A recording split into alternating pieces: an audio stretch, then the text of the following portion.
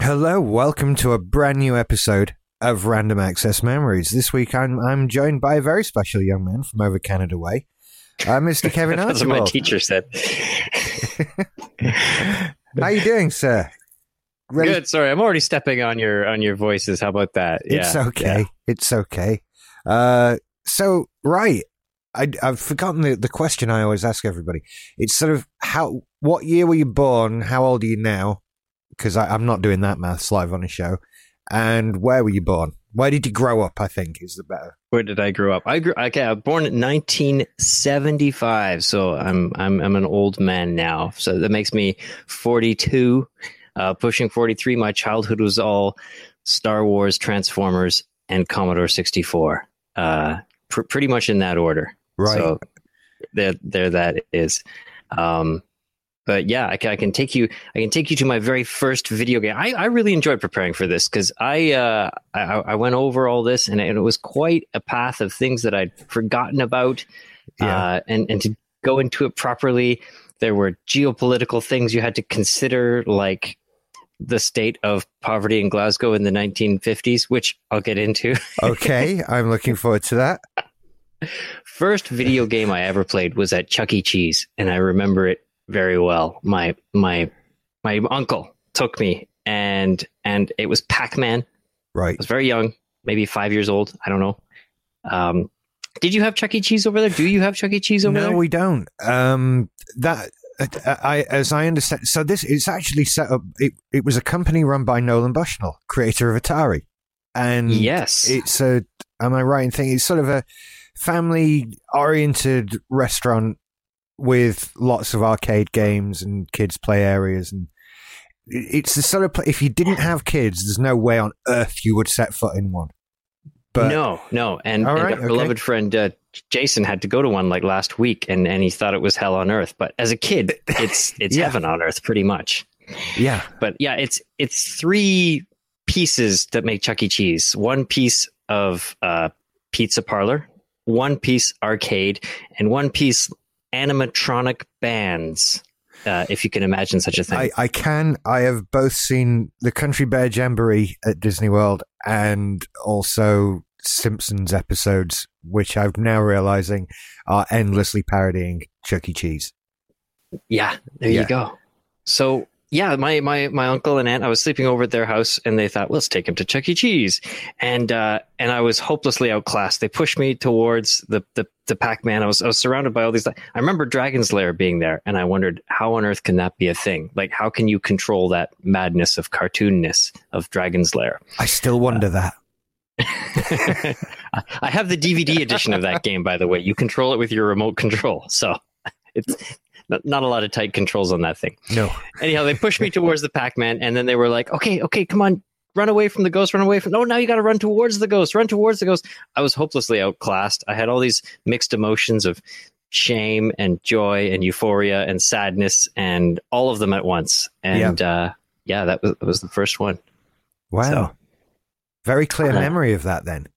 Oh man, it set me on a path. I am a very big gamer to this day. If I'm in a house by myself and I don't have any jobs to do, I'm going to be playing games. It is pretty much a given. That's my default. And that's where it all began, right there. That Chuck E. Cheese. Awesome.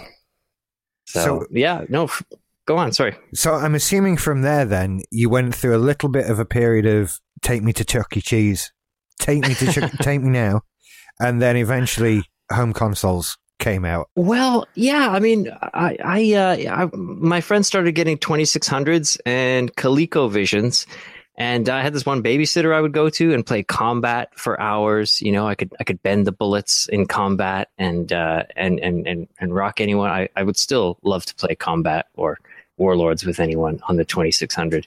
I don't know if was the 2600 big over there? No, not at all. I'm having to look up combat. Oh my giddy answer. Yeah. Combat is just basically like two sprite tanks that have to shoot each other, but with a clever and it advertised itself as 87 games, but it was just one game with different wall configurations between you. Yeah. And And once you got good at it, you learn that if you shoot and then bend the joystick, it would actually bend the bullets. So that was it looked just like Wanted. We were just like Wanted back then, man. Yeah. It reminds me of Gunfighter on the Magnavox 2, the Odyssey 2. I'll have to take your word for it. Magnavox Odyssey 2, that's it. To me, it's the Philips G7000. To the rest of the world, it's the Magnavox Odyssey 2, and I have to deal with that, and it always trips me up. But yeah, the whole two players, just shoot each other. There are some obstacles. Yeah. This is what we can do 2600, now.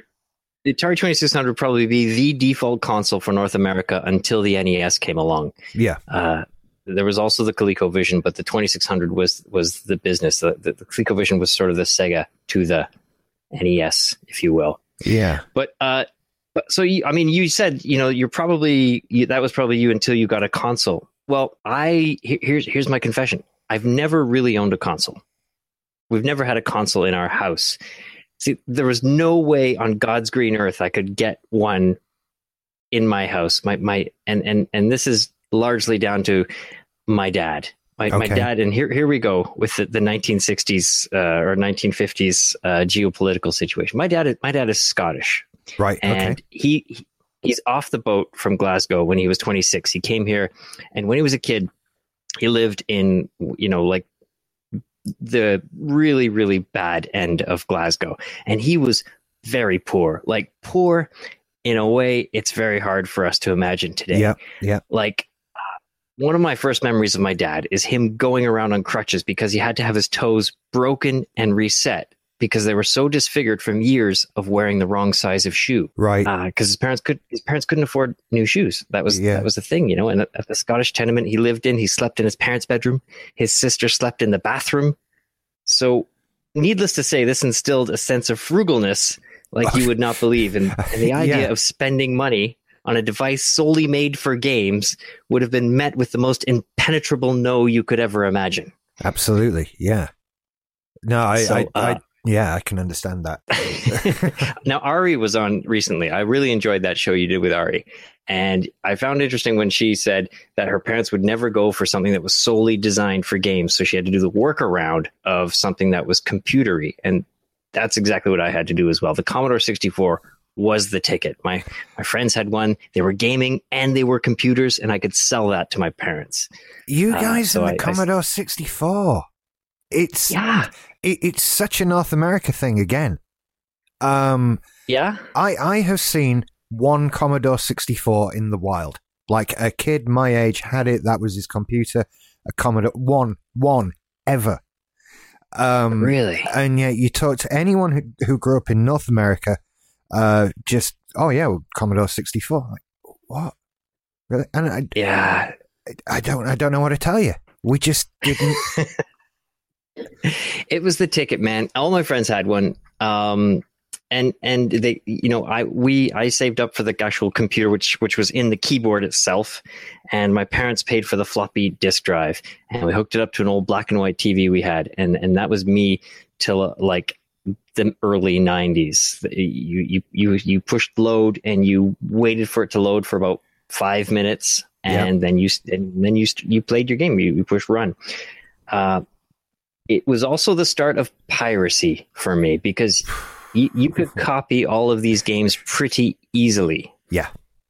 And so the only discs you ever bought were blank ones, and you would be going between all your friends' houses and running copying programs back in the day and swapping those discs in and out of the disk drive as you copied your games. Absolutely. I literally don't think I ever purchased a single Commodore 64 game ever. We had some in that era, but yeah, they're all cassettes, so just stereo, tape to tape, job done. That was it. Right. And so what are you saying? You did that with like your BBC computer or whatever it was that you had at the time? Well, we had with the cassettes. We had an Amstrad. That was one of the right. So we had the Spectrum, which was probably more prevalent, but was awful. For any proof of that, just watch any gameplay footage from it and wonder how anyone ever fell for that. Yes. But the thing with the Spectrum was it was the cheapest thing around by a long shot. So it sold well. And then there was the Amstrad, which was also quite cheap. I think the Commodore 64 might have been the more expensive one, and that had some factor in it, and it wasn't the best 80s computer on the market in the UK.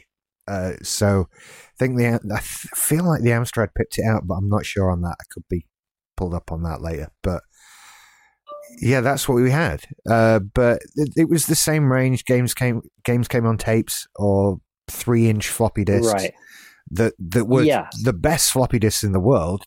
They will be left around long after we are. And yeah, you just because you could copy games like you copied albums. Just press play on one tape deck, press record on another, and you've got Ikari Warriors. Right. Well, yeah, I mean, the for the Commodore, the tape was sort of out there at the very beginning of its life, but it soon was replaced by floppy disks, and they were the big 5 1/4 ones, the sort of leather plasticky kind of feeling disks. You didn't get the 3.5s until the PC came along for the so the Commodore didn't really go for the nicer ones. But do you know you go ahead. Sorry. The problem I had with 5 1/4 inch discs, and I've never actually explained this to anyone before, and so I'd be interested to see if you or anyone else listening had this. The classic disc shape with the circle in the middle and then the bit of cutout that allows you to see the tape. It's not the tape, the disc inside the wafer folder, whatever. And I remember the first time my dad showed me one of these, and made it very clear, whatever you do, don't touch this bit in the cutout bit. And I have never wanted to touch something more in my entire life. Ever since then. I'd find just staring at it thinking, don't touch that. Don't touch that. Why not? What will happen if I do? What does it feel like? What? You'll rub the game off. Yeah, what happens? And so those discs, more than any other media I've ever encountered in my life, I want to touch it. I want it. Don't. I'm glad they went away for that reason. And that 3.5-inch disc had the cover on that slid out the way.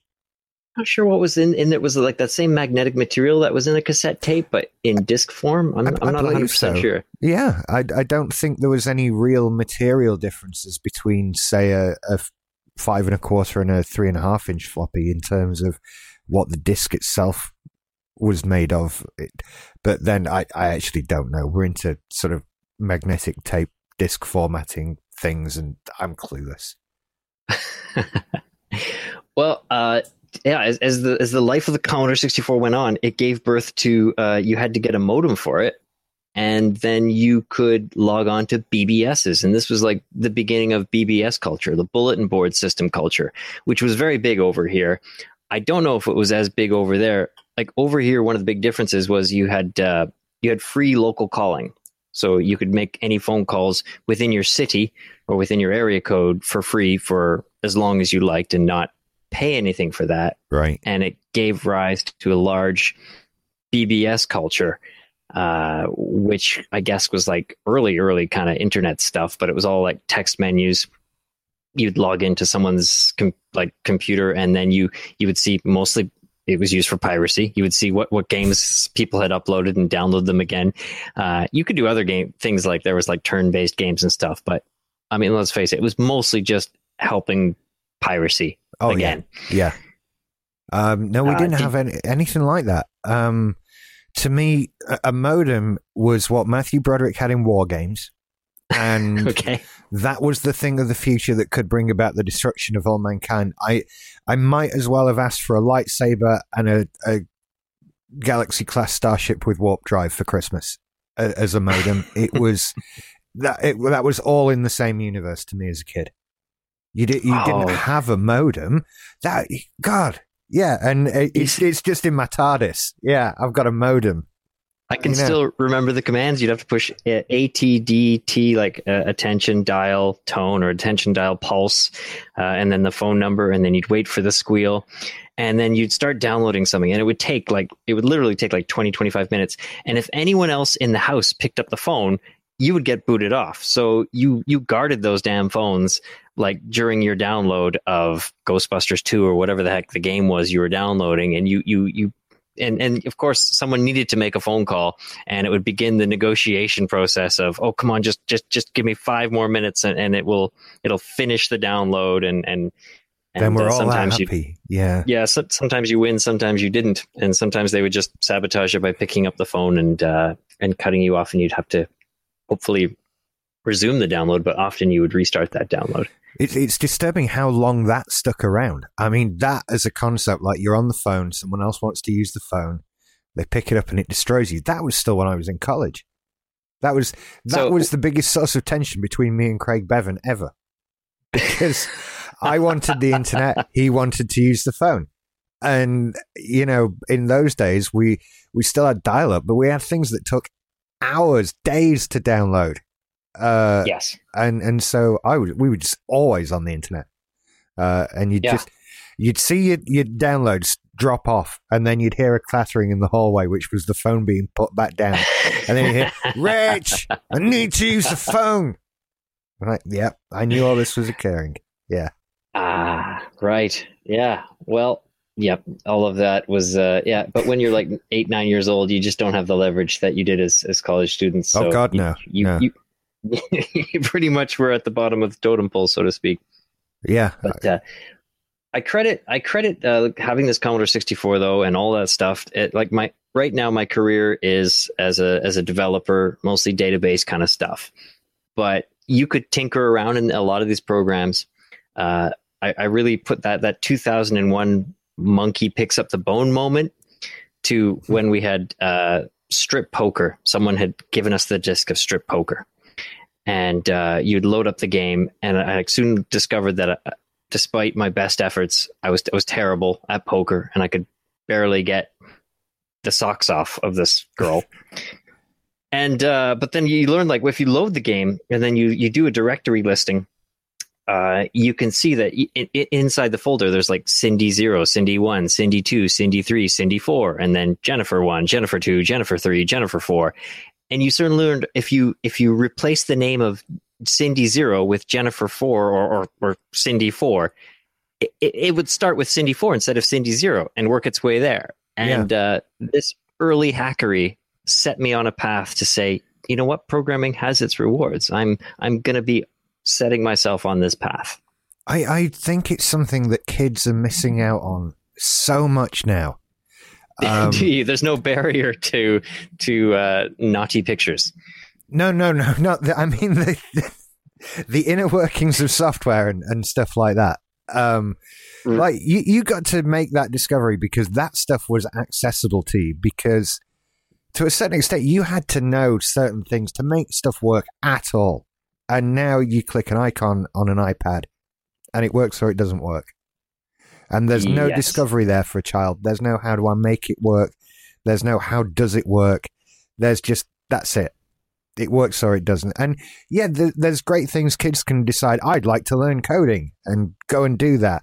But how many kids decide that with no inspiration in the first place? It must be a thing. I get, and like I said, like growing up with like a rubbishy kind of computer, like the Commodore 64, where you need a certain degree of jiggery pokery to get what you want done. You know, you want to copy so and so's games, you're going to have to learn about all the different protocols of copying. You're going to have to, get the blind discs, and maybe you'll have to do even more jiggery pokery to get it going. Absolutely. It's all very motivational to help you get going. And I think the same thing about hardware as well. You're not looking at how an iPad works, but I took my PCs apart and like, oh yeah, that's a graphics card. I should probably put that back and all that kind of thing. And, I should probably put that back. There's no, that's not happening anymore. You don't open up your MacBook. That's the end of the world if you open up. Kids, don't open your MacBook. It's not meant for that. At the same time, though, there is a bit of hobbying and experimenting with things like Raspberry Pis and whatnot. That the projects you can do with that are pretty impressive. Hour of Code is another big website now that a lot of kids find themselves on, either from school or whatnot, and they're making their own Minecraft games and stuff like that. So I don't know. My daughter is 10 now, but ever since she was 8, she was doing like those Hour of Code exercises and making silly Minecraft kind of games and sandboxes stuff. So that's very cool. That is very cool that they can do that. Yeah, for sure. So Right. So you had the Commodore 64. What? Yeah. So do you have any particular big games for the Commodore 64 that stick in your mind? You mean besides strip poker? Besides strip poker. Wow. I mean, there was great ones. There was Commando, Goonies, Transformers, Ghostbusters. Very much 80s kind of era games. Yeah. Yeah, a lot of movie titles like your Predators and your Rambos and that sort of thing. That was always a thing. There was always a game of a film, and they were always awful. And then Yes, I think it just kind of went away that after a while. I think we stopped getting so many movie tie-ins, and now it's really not a common thing. No, and that's probably a good thing. Oh, that's God, probably a good thing. I mean, I don't know. There were a few very good movie tie-ins, and I'm going later on, like Chronicles of Riddick. I really enjoyed. Escape from Butcher Bay. That was one of my all-time favorite, both games and franchises, actually. Yeah. I don't know, do you ever play that one? No. Oh, right. Yeah. No, it's you're Riddick and you have to escape a prison, basically. It's good fun. Did you have any good movie tie-in games? The best one for me of that era was, I still think, arguably the best one of all time, which was the Batman tie-in. For the which one? The Arkhams? No, the Tim Burton one. The Tim Burton one. I'm still in the Commodore 64 Spectrum Amstrad era. Are we talking like it was like a side-scroller kind of deal, and then you'd go back to the Batcave and do stuff, and then you'd basically side-scroll fight someone? There were some side-scrolling levels. There were some driving levels. I think there was a Batwing level. Oh, okay, yes, I know which one you're talking about now. Yeah, that was good. And yeah, that to me, we got hours out of that on the Amstrad. Hours and hours and hours. Which was, again, it was odd because, like you say, yeah, piracy was a little bit rife. And so we were not stuck for games to play. Unlike our console-owning brothers and sisters that had 3 games, because those games were $60 each and you weren't pirating an NES game. No. Now, I do have some fun NES memories of my friends. One of my favorite memories of high school was we showed up for school on a Monday or whatever the heck it was, and then the announcements came on and said, everyone get your stuff and go. We've discovered asbestos in the school, and we're closed until further notice, to which we were overjoyed. We didn't even consider any of the health implications at the time. But we went directly to the video rental store, rented Mega Man 2, Mike Tyson's Punch-Out, and Super Dodgeball, and pretty much spent the entire week with those 3 games. And to this day, whenever I boot up an emulator, it's one of those 3 games that I'm hitting up. Yeah, those were some. Yeah, it's. I need to play Super Dodgeball, actually. Mike Tyson's Punch-Out, I love. Yes. What was the other one you said? Sorry. Mega Man 2. Mega Man 2. I have learned my lesson with Mega Man games and decided I'm not that sadistic anymore, and I don't need to play them. But I understand why other people enjoy them. I find them so hard. They're so hard. But with save states and whatnot, it makes it a lot easier than back in those days. Like, you can just pretty much every time before you take a jump, you save the state of the game and then try it again from that jump. True. And for that reason, I have made some headway with Mega Man X on the SNES Classic Mini that I've got. But the original Mega Man series, they're just not fun to me. They're just so hard. I don't mean that as a criticism. They are what they are, and I totally get why people love them. But to me, it's just it's not fun. It's work. It's tough. But yeah. So from there, I went from the Commodore. It was a natural progression, not to console, but to the PC world from there. And you've already mentioned about pulling them apart and getting video cards, sound cards. Sound cards was a big thing. Yep. When you first were able to do like proper sound, and BBSs were still going strong. You would still download and pirate the heck out of everything. Absolutely. Back then. Yep. So you didn't go to the Amiga?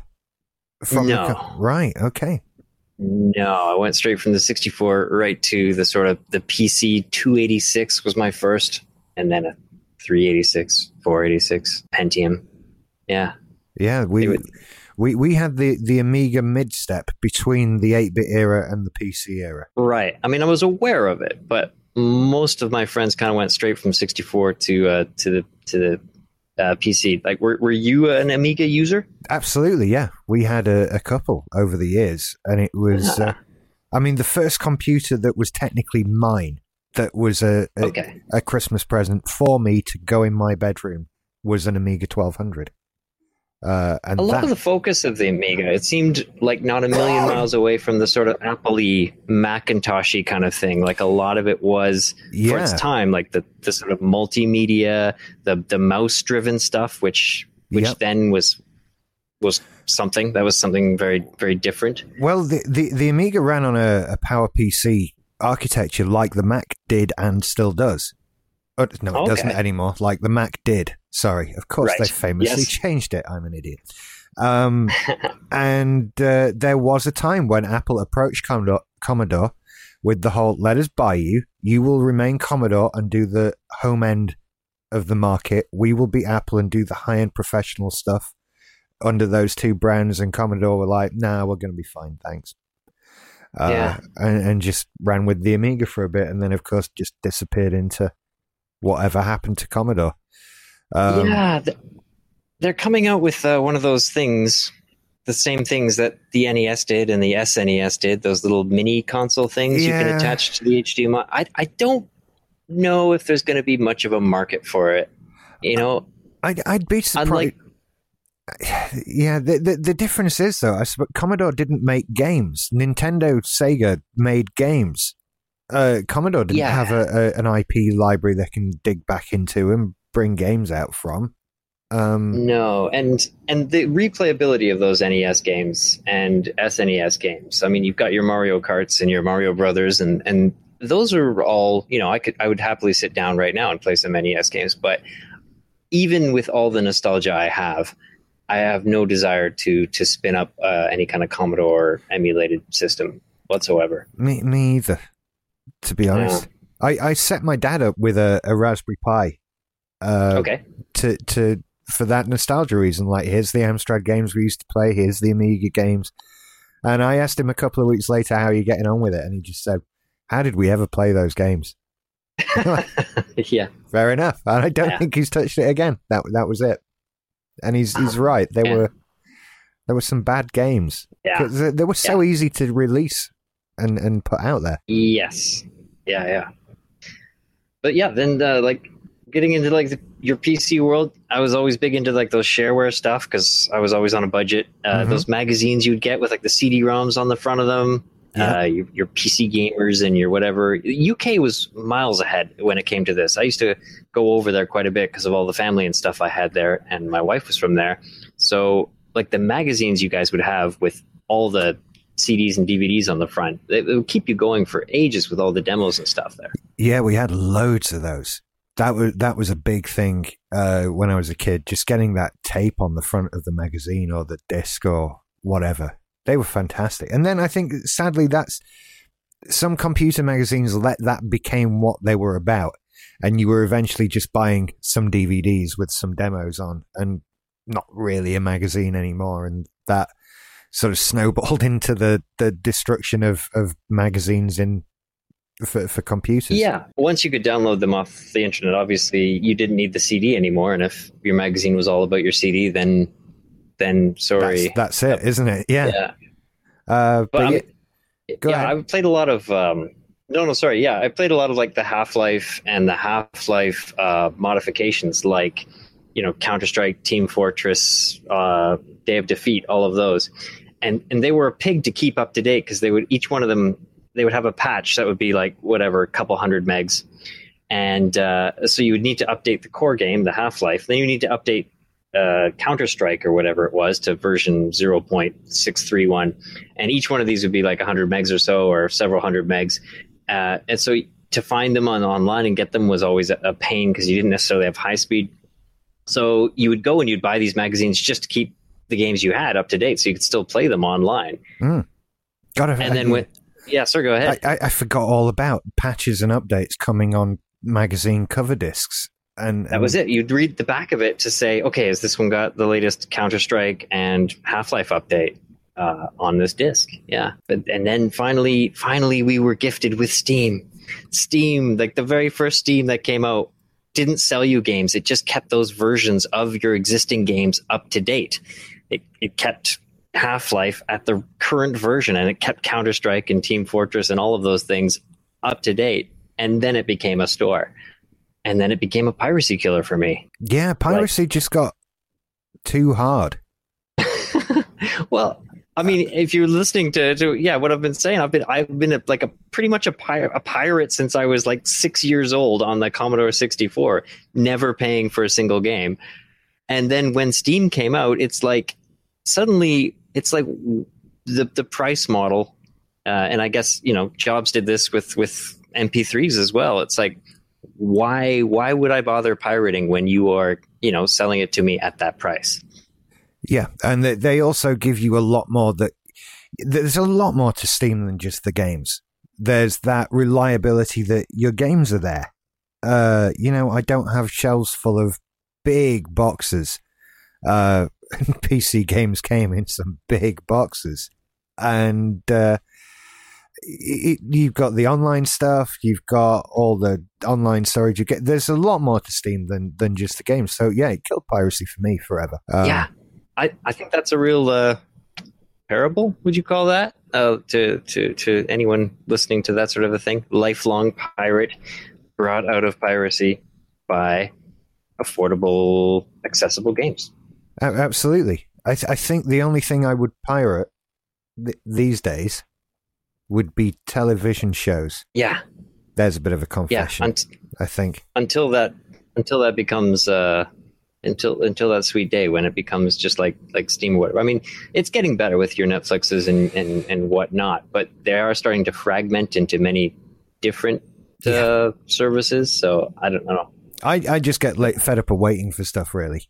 That's what it is ultimately. It's Star Trek's been on, it's there on Pirate Bay, and then Netflix are like, oh, we'll put it on sometime tomorrow. You're like, come on, just do it.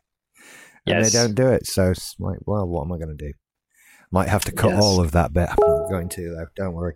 I'm passing you my Steam listing here, and I don't know if you're interested at all, but I'll go down some of these greatest hits here. Okay. See if you can. It's just coming up.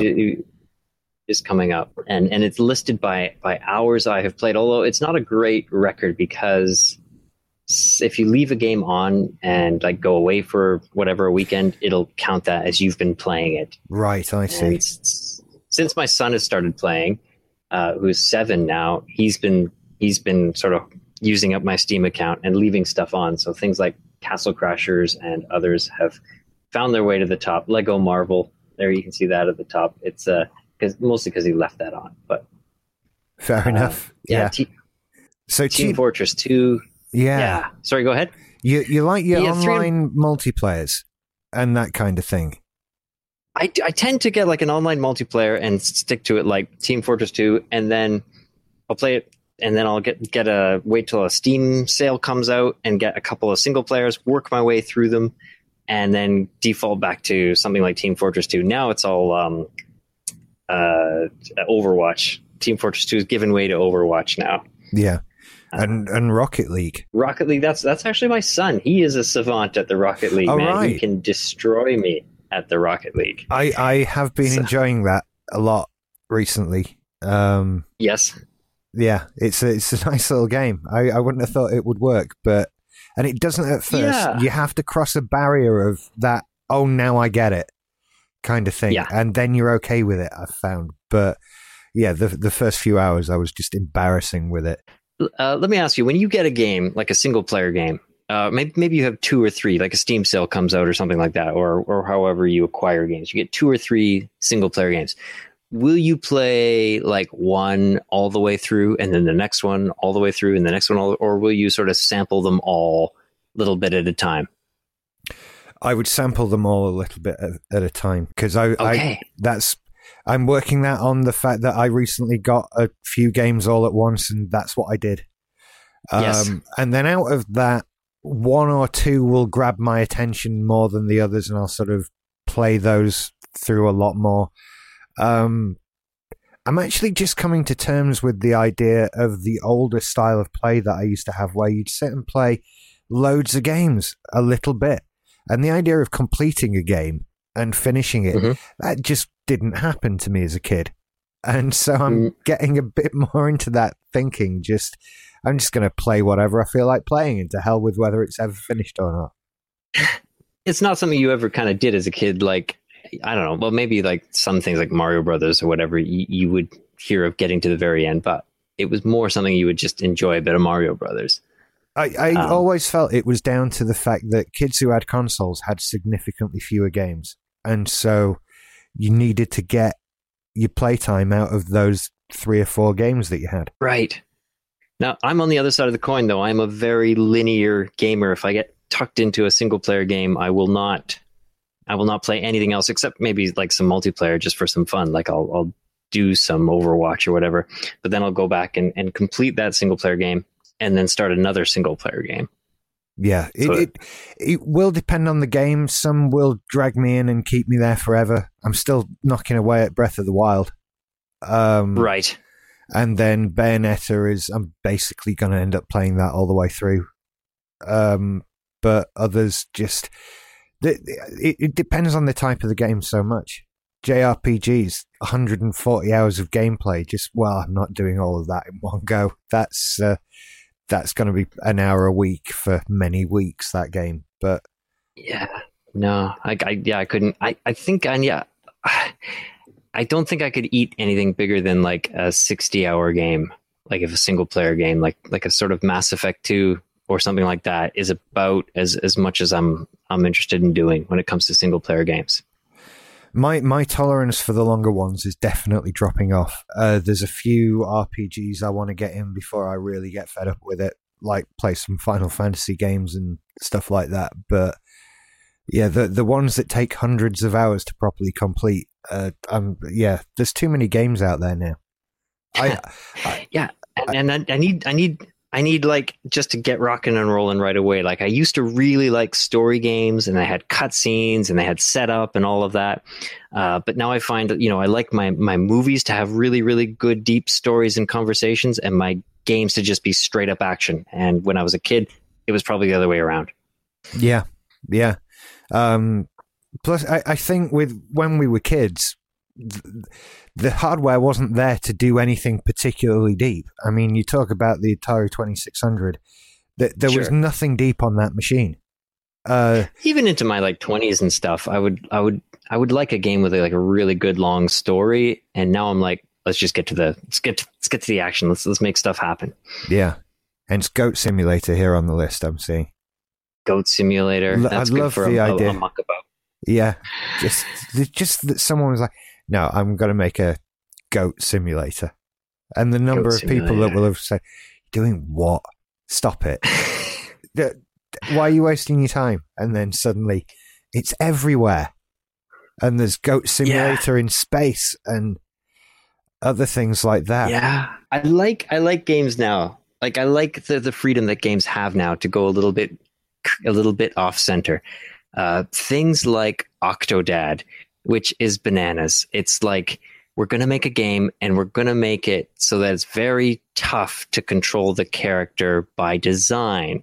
And you have to use like all these things which were considered an anathema, like I'll use 7 buttons, one for every single appendage this man has. And like making your daughter's cereal is a huge mission because of all the, or Surgeon Simulator is another one where it's just like bad controls are the key mechanic. There's some wonderful ideas coming out there with games that, I mean, even just things like Doki Doki Literature Club, which seems to be around a lot at the moment.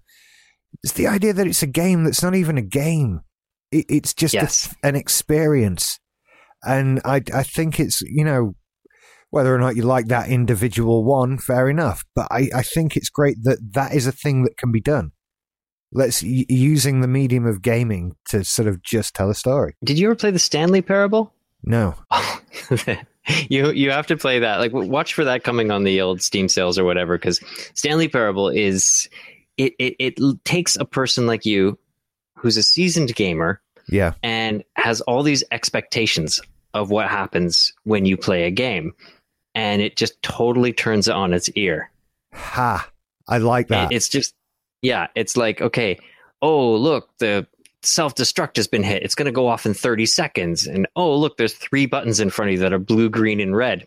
So you start fiddling with the buttons, and then the narrator starts making fun of you. It's like, you're playing with those buttons, aren't you? Because this is what you would normally do in a video game, but it's not going to help. And like, there's this narrator who just mocks you the whole time because of your expectations, because of a lifetime of video games.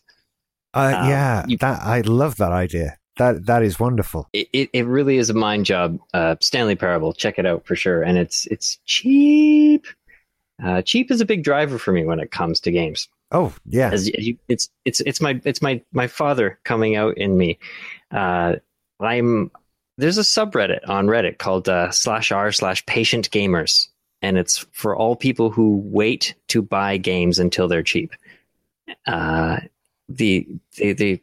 They've done the math on the Steam, and it's like every game that comes out drops by 50% on an average of 7 months after release. Right. So if you can wait for 7 months, it will be 50% or less, and that's not including the Steam sales. That's just regular price. I'm finding that easier and easier to do, actually. Yes. Yeah. Because there are so many games. So what if I get to one in 7 months? I'm not playing a game for 7 months. There's all these others that I haven't had a chance to play. Yeah, and by the time you get it, it will be patched better. It'll probably have better content and additional content, and things will be fixed that were broken at release time as well. Yeah. I know I still do it, but I can't advise anyone else buy a game near release day. It's not sensible. And you know what? It's since getting all this shelf full of PlayStation 2 games, and the fact that you, aside from a couple of big name rare games, you really have trouble paying more than a couple of pounds for each game. And then you'll go on to Amazon and see the brand new PS4 releases of $49.99 and think, do you know what? I'm just gonna wait for 2-3 years and then get all these for £2 each and have the best PS4 collection ever. And that'll be fine because I'm enjoying the PS2 today. So I will enjoy the PS4 in a decade. That's all right.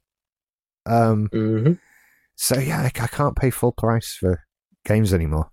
Certainly not for PlayStation. Nintendo games are another story, unfortunately. Yeah, Nintendo's really good at milking you. Why don't they don't get cheaper though? There's no, every 3DS game, you get a 3DS, think it's at the end of its life. Look at all the cheap games there'll be. No. Smash Brothers is $39.99 today, just like it was the day it came out 5 years ago, and that's it. It will always be that price. If you want it, pay that. There's no negotiating here.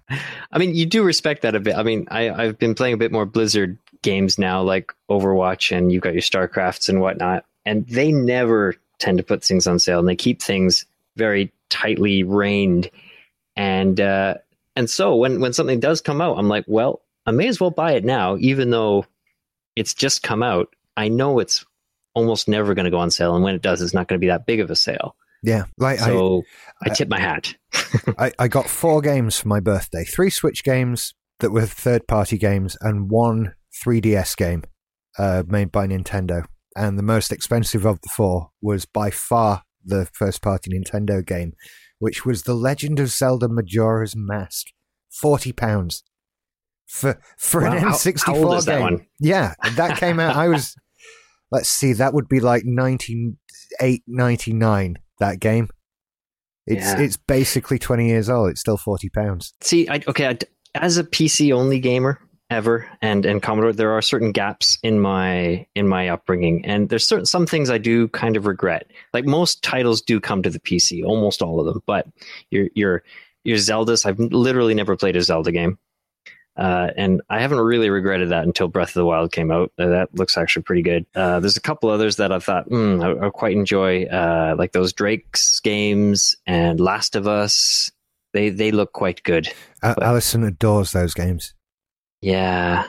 Yeah. I like kind of similar-ish games, like the new Tomb Raider reboot. I really enjoy. So I feel like I would really enjoy those Drakey kind of games. But yeah, if you look on my list, you can see those Assassin's Creed games. I played quite a lot of. Allison was quite a fan of that. Is she still into those, or oh yeah, oh yeah, oh yeah, yeah. I reached peak Assassin's Creed a while ago, after like Revelations or something like that, and I was like, okay, I can't anymore. I can't.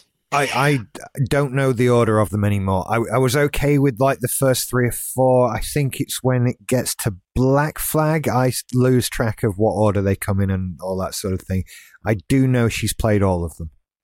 All of them? Really? All of them. And in even, God, there was one year when they brought out one Assassin's Creed for the PS4 and Xbox One, and rather than downgrade it or whatever, they just did a different game for the PS3 and Xbox 360 that both came in. Yes. She's done both of those as well. Wow. Yeah. I mean, I just felt that there was nothing left new in the game to do after, I don't know. I played 1, 2, 3, Brotherhood, Revelations. I tried some Black Flag because I heard it was like good again, but I don't know. I couldn't. I was like, yeah. I just never got into them. I couldn't quite figure them out at first. They weren't really for me, although I enjoyed the Batman Arkham games, which were in some ways similar in their mechanic. Yes, for sure. I like that part of the Batman game. I'm less into like the sort of beat 'em up parts of that, where it's all like, okay, dodge counter hit, whatever. I do like the sort of sneak around and swoop down and take people. You really do get that Batman feeling. Absolutely. And it's not that long ago I was doing karaoke with the man who designed the Joker for those games. Are you kidding? Oh, that is a very good Joker. I felt since the very first Arkham Asylum, you meet him in the intro and you're like, this is excellent. This is a nice new spin on it. Yeah. No, that person is a lister and doesn't, I believe, would rather not have their name said, which is why I'm purposefully not saying a person's name, even though I know them and they're a wonderful person. But hello to that person and good work once more. Definitely. I like the shape of that. That really, the shape of the chin on that Joker is pretty bananas. It really is, yeah. You have Star How many Wars... games? Sorry, go ahead. Sorry, go ahead. I was just going to say, how many like single player long play games have you played start to finish multiple times?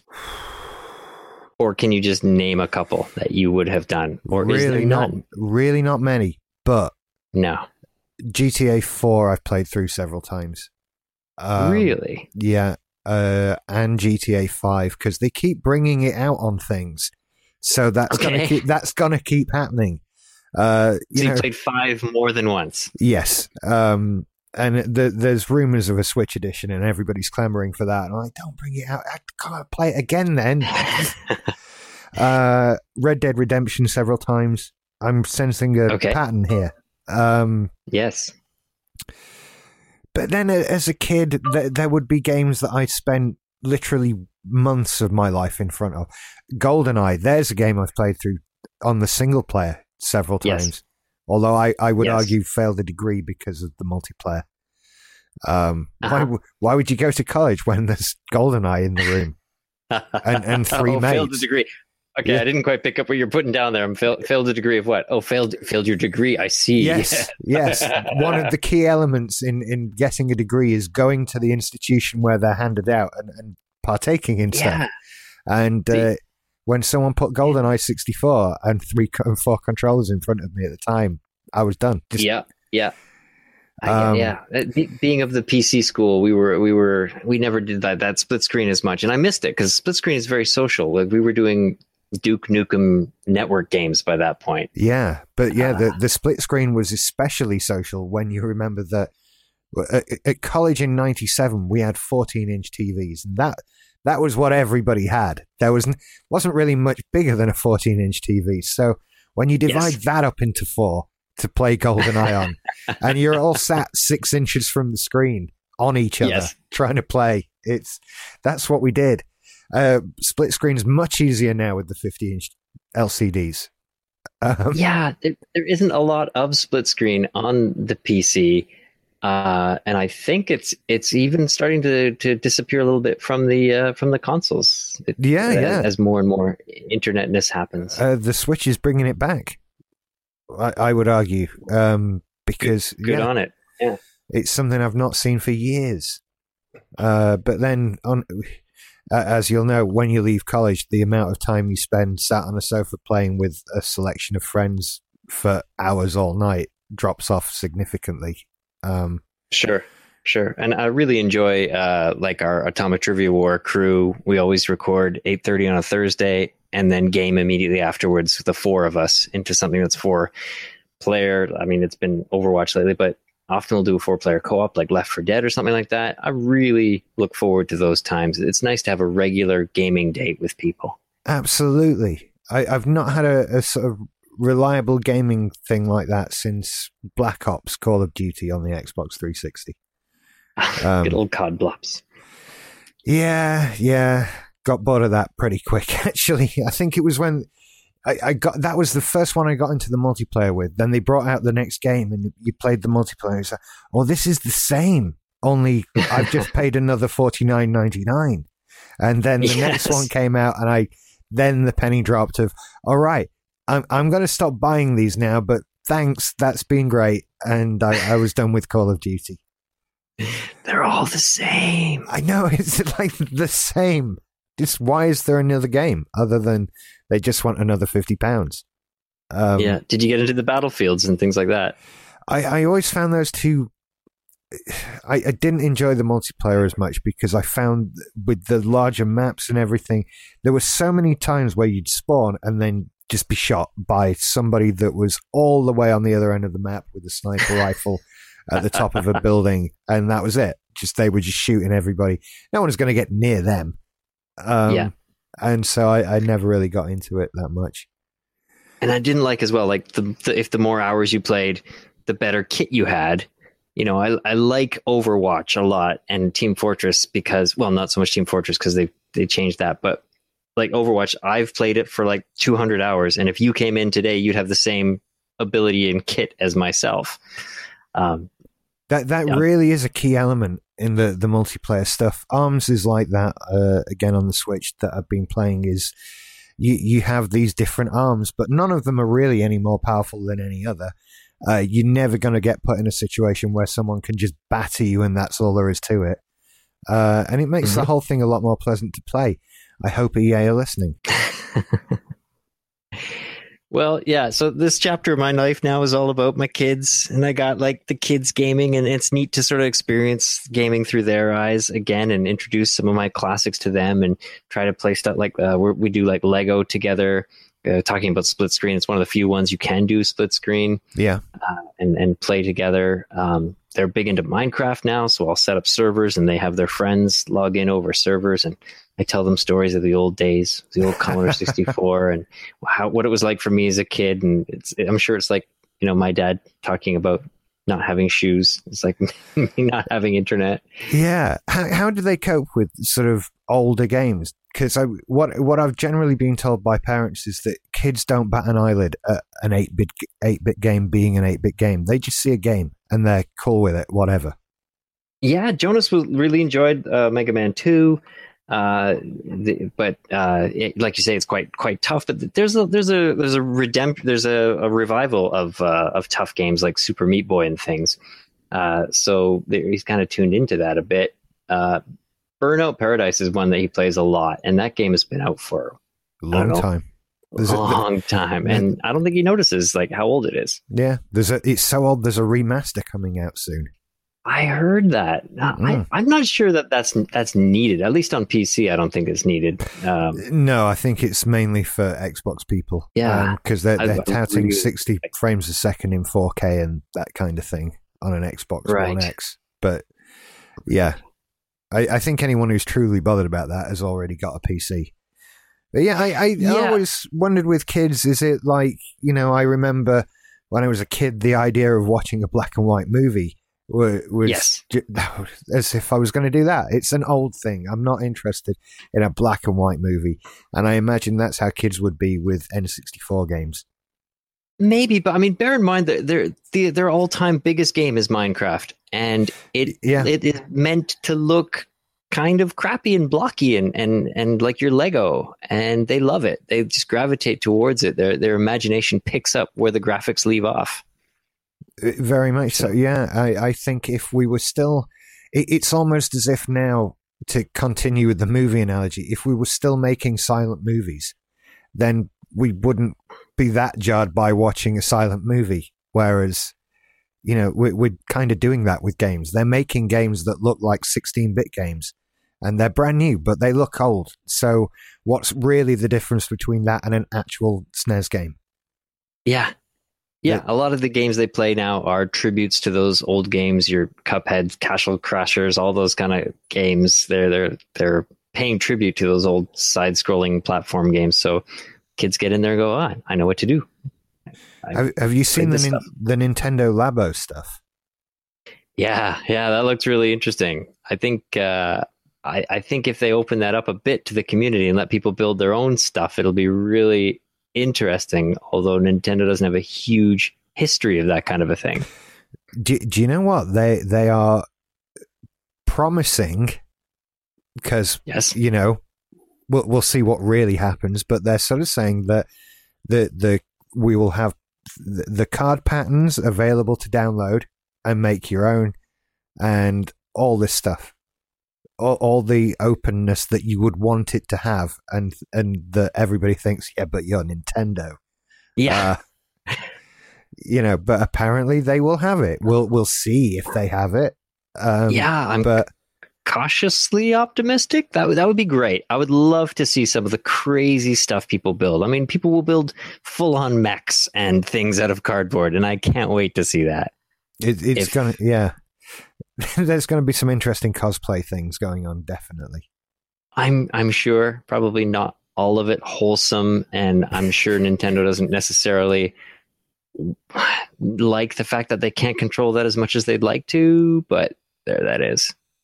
Yeah, although you could play combat.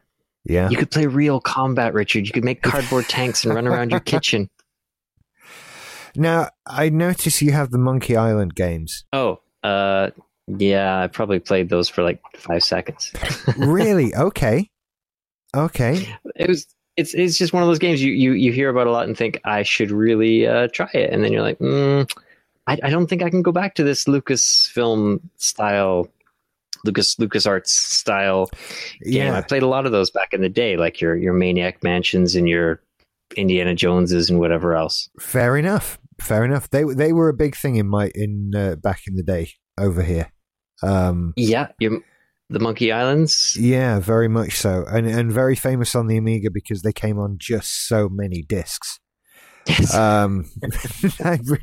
Yeah, Monkey Island 2 was on 12 floppy disks. Wow.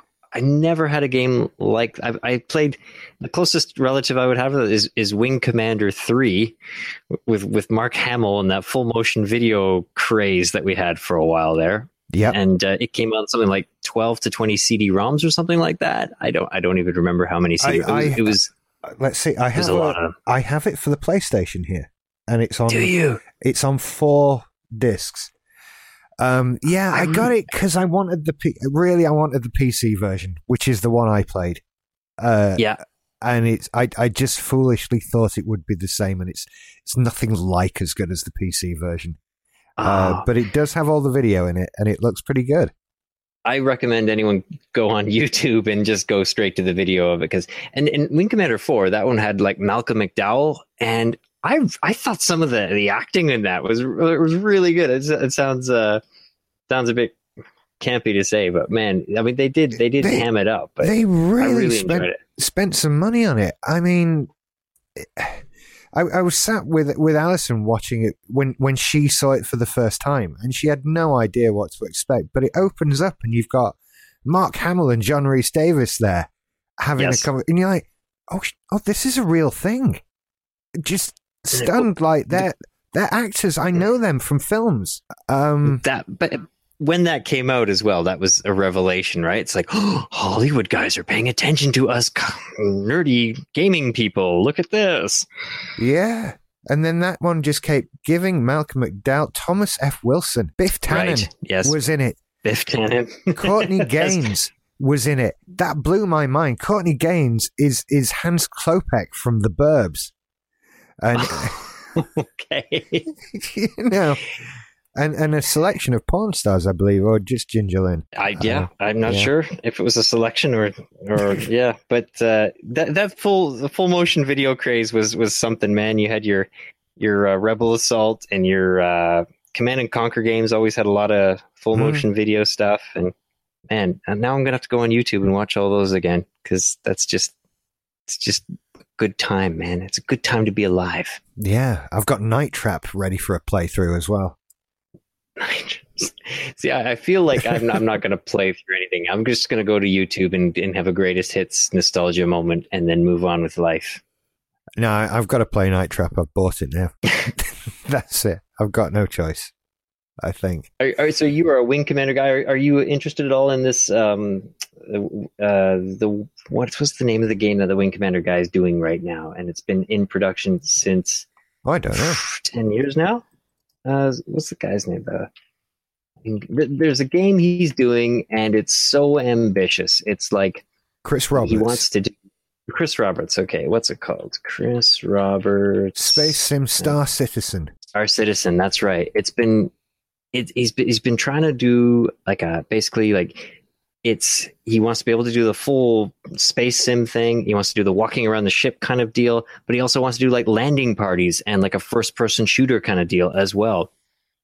And games that try to bite off this like way more than they can chew never tend to do that great. They always fall down on one aspect or another. And he wants it all to be online as well. So it's like, I would fly to your spaceship and check out your stuff and whatnot. It's very ambitious.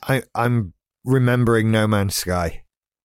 Yeah, it is. That is remarkably. That is many big games in one, really. Yeah, I think games development began in 2011. I'm reading on the wiki here. How do they keep things in development? Right, this has always confused me that they keep things in development for longer than some gaming platforms exist for.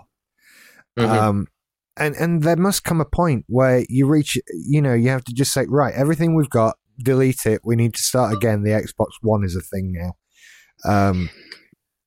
That must slow down things altogether. It's one of those games, though, that the making of the game, like the journey of it, is very interesting, and it's almost worth a documentary in itself. If you go on the Wikipedia, there's this whole section called funding, and it goes on for nearly a page of how they've been able to do exactly that question you've been asking. And it's kind of interesting because they started with like crowdsourcing.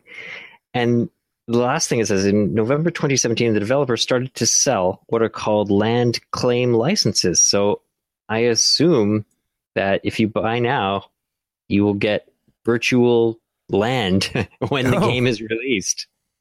That's not a terrible idea to raise some money, I suppose. I've seen similar things in the past. I saw what was it? There was a theme park style game from the people that did Elite Dangerous, and they did a crowdfunding thing where if you donated so much, you were one of the people that was wandering around the park, or something like that. Okay, yeah. No, it's like, that's pretty cool. I like that people would get that game and there'd be a little me in it wandering around everybody's park, and I like that idea. And can you make the little me come to dreadful misadventure? Like, could I say, I want Richard Smith to be on this roller coaster I've just designed? I don't think so. I think that would be that there's potential for fuckery there. Yeah, people being people. Yeah. So I don't know, and plus I think the game turned out to not actually be all that well received, and we all just like, let's just play Roller Coaster Tycoon again then. Yeah, which it is. Well, thank you for joining me today. That's been it was my pleasure. Yeah, I enjoyed this trip down memory lane. Fundamental pieces of who I am have been gone over here. Excellent. It does define us as adults. It really does. It's who knew? But yeah, and it makes me think of my children now. If they get to my ripe old age of 42 and look back and do a show like this, what will they say? Yeah, gosh. And Dad used to talk about these games on these things called cassettes, and he said it took ages to load. But look, tap, game. Yeah. Blink game. That's it. Game on your eye. So, thank you for listening. I will take this moment once again. Let's plug Atomic Trivia War 9000 if you'd like to hear Kevin on other shows. If you like trivia that is geeky, nerdy, and often guessed at incorrectly, check out Atomic Trivia War 9000. I've been on there myself, incorrectly guessing at things on a number of occasions. It is good times. Usually when Jason is convinced I've seen something that I'd never seen at all, or various things like that. You can always tell that you're going to miss one because he says, "Oh, Richard, you're totally going to get this one. This one's totally in your wheelhouse." And that's the guarantee of no chance. Guarantee. Yeah. So, right, thank you for listening, everybody. I'll be back another time speaking to somebody else about their gaming history. Until then, take care. Bye-bye.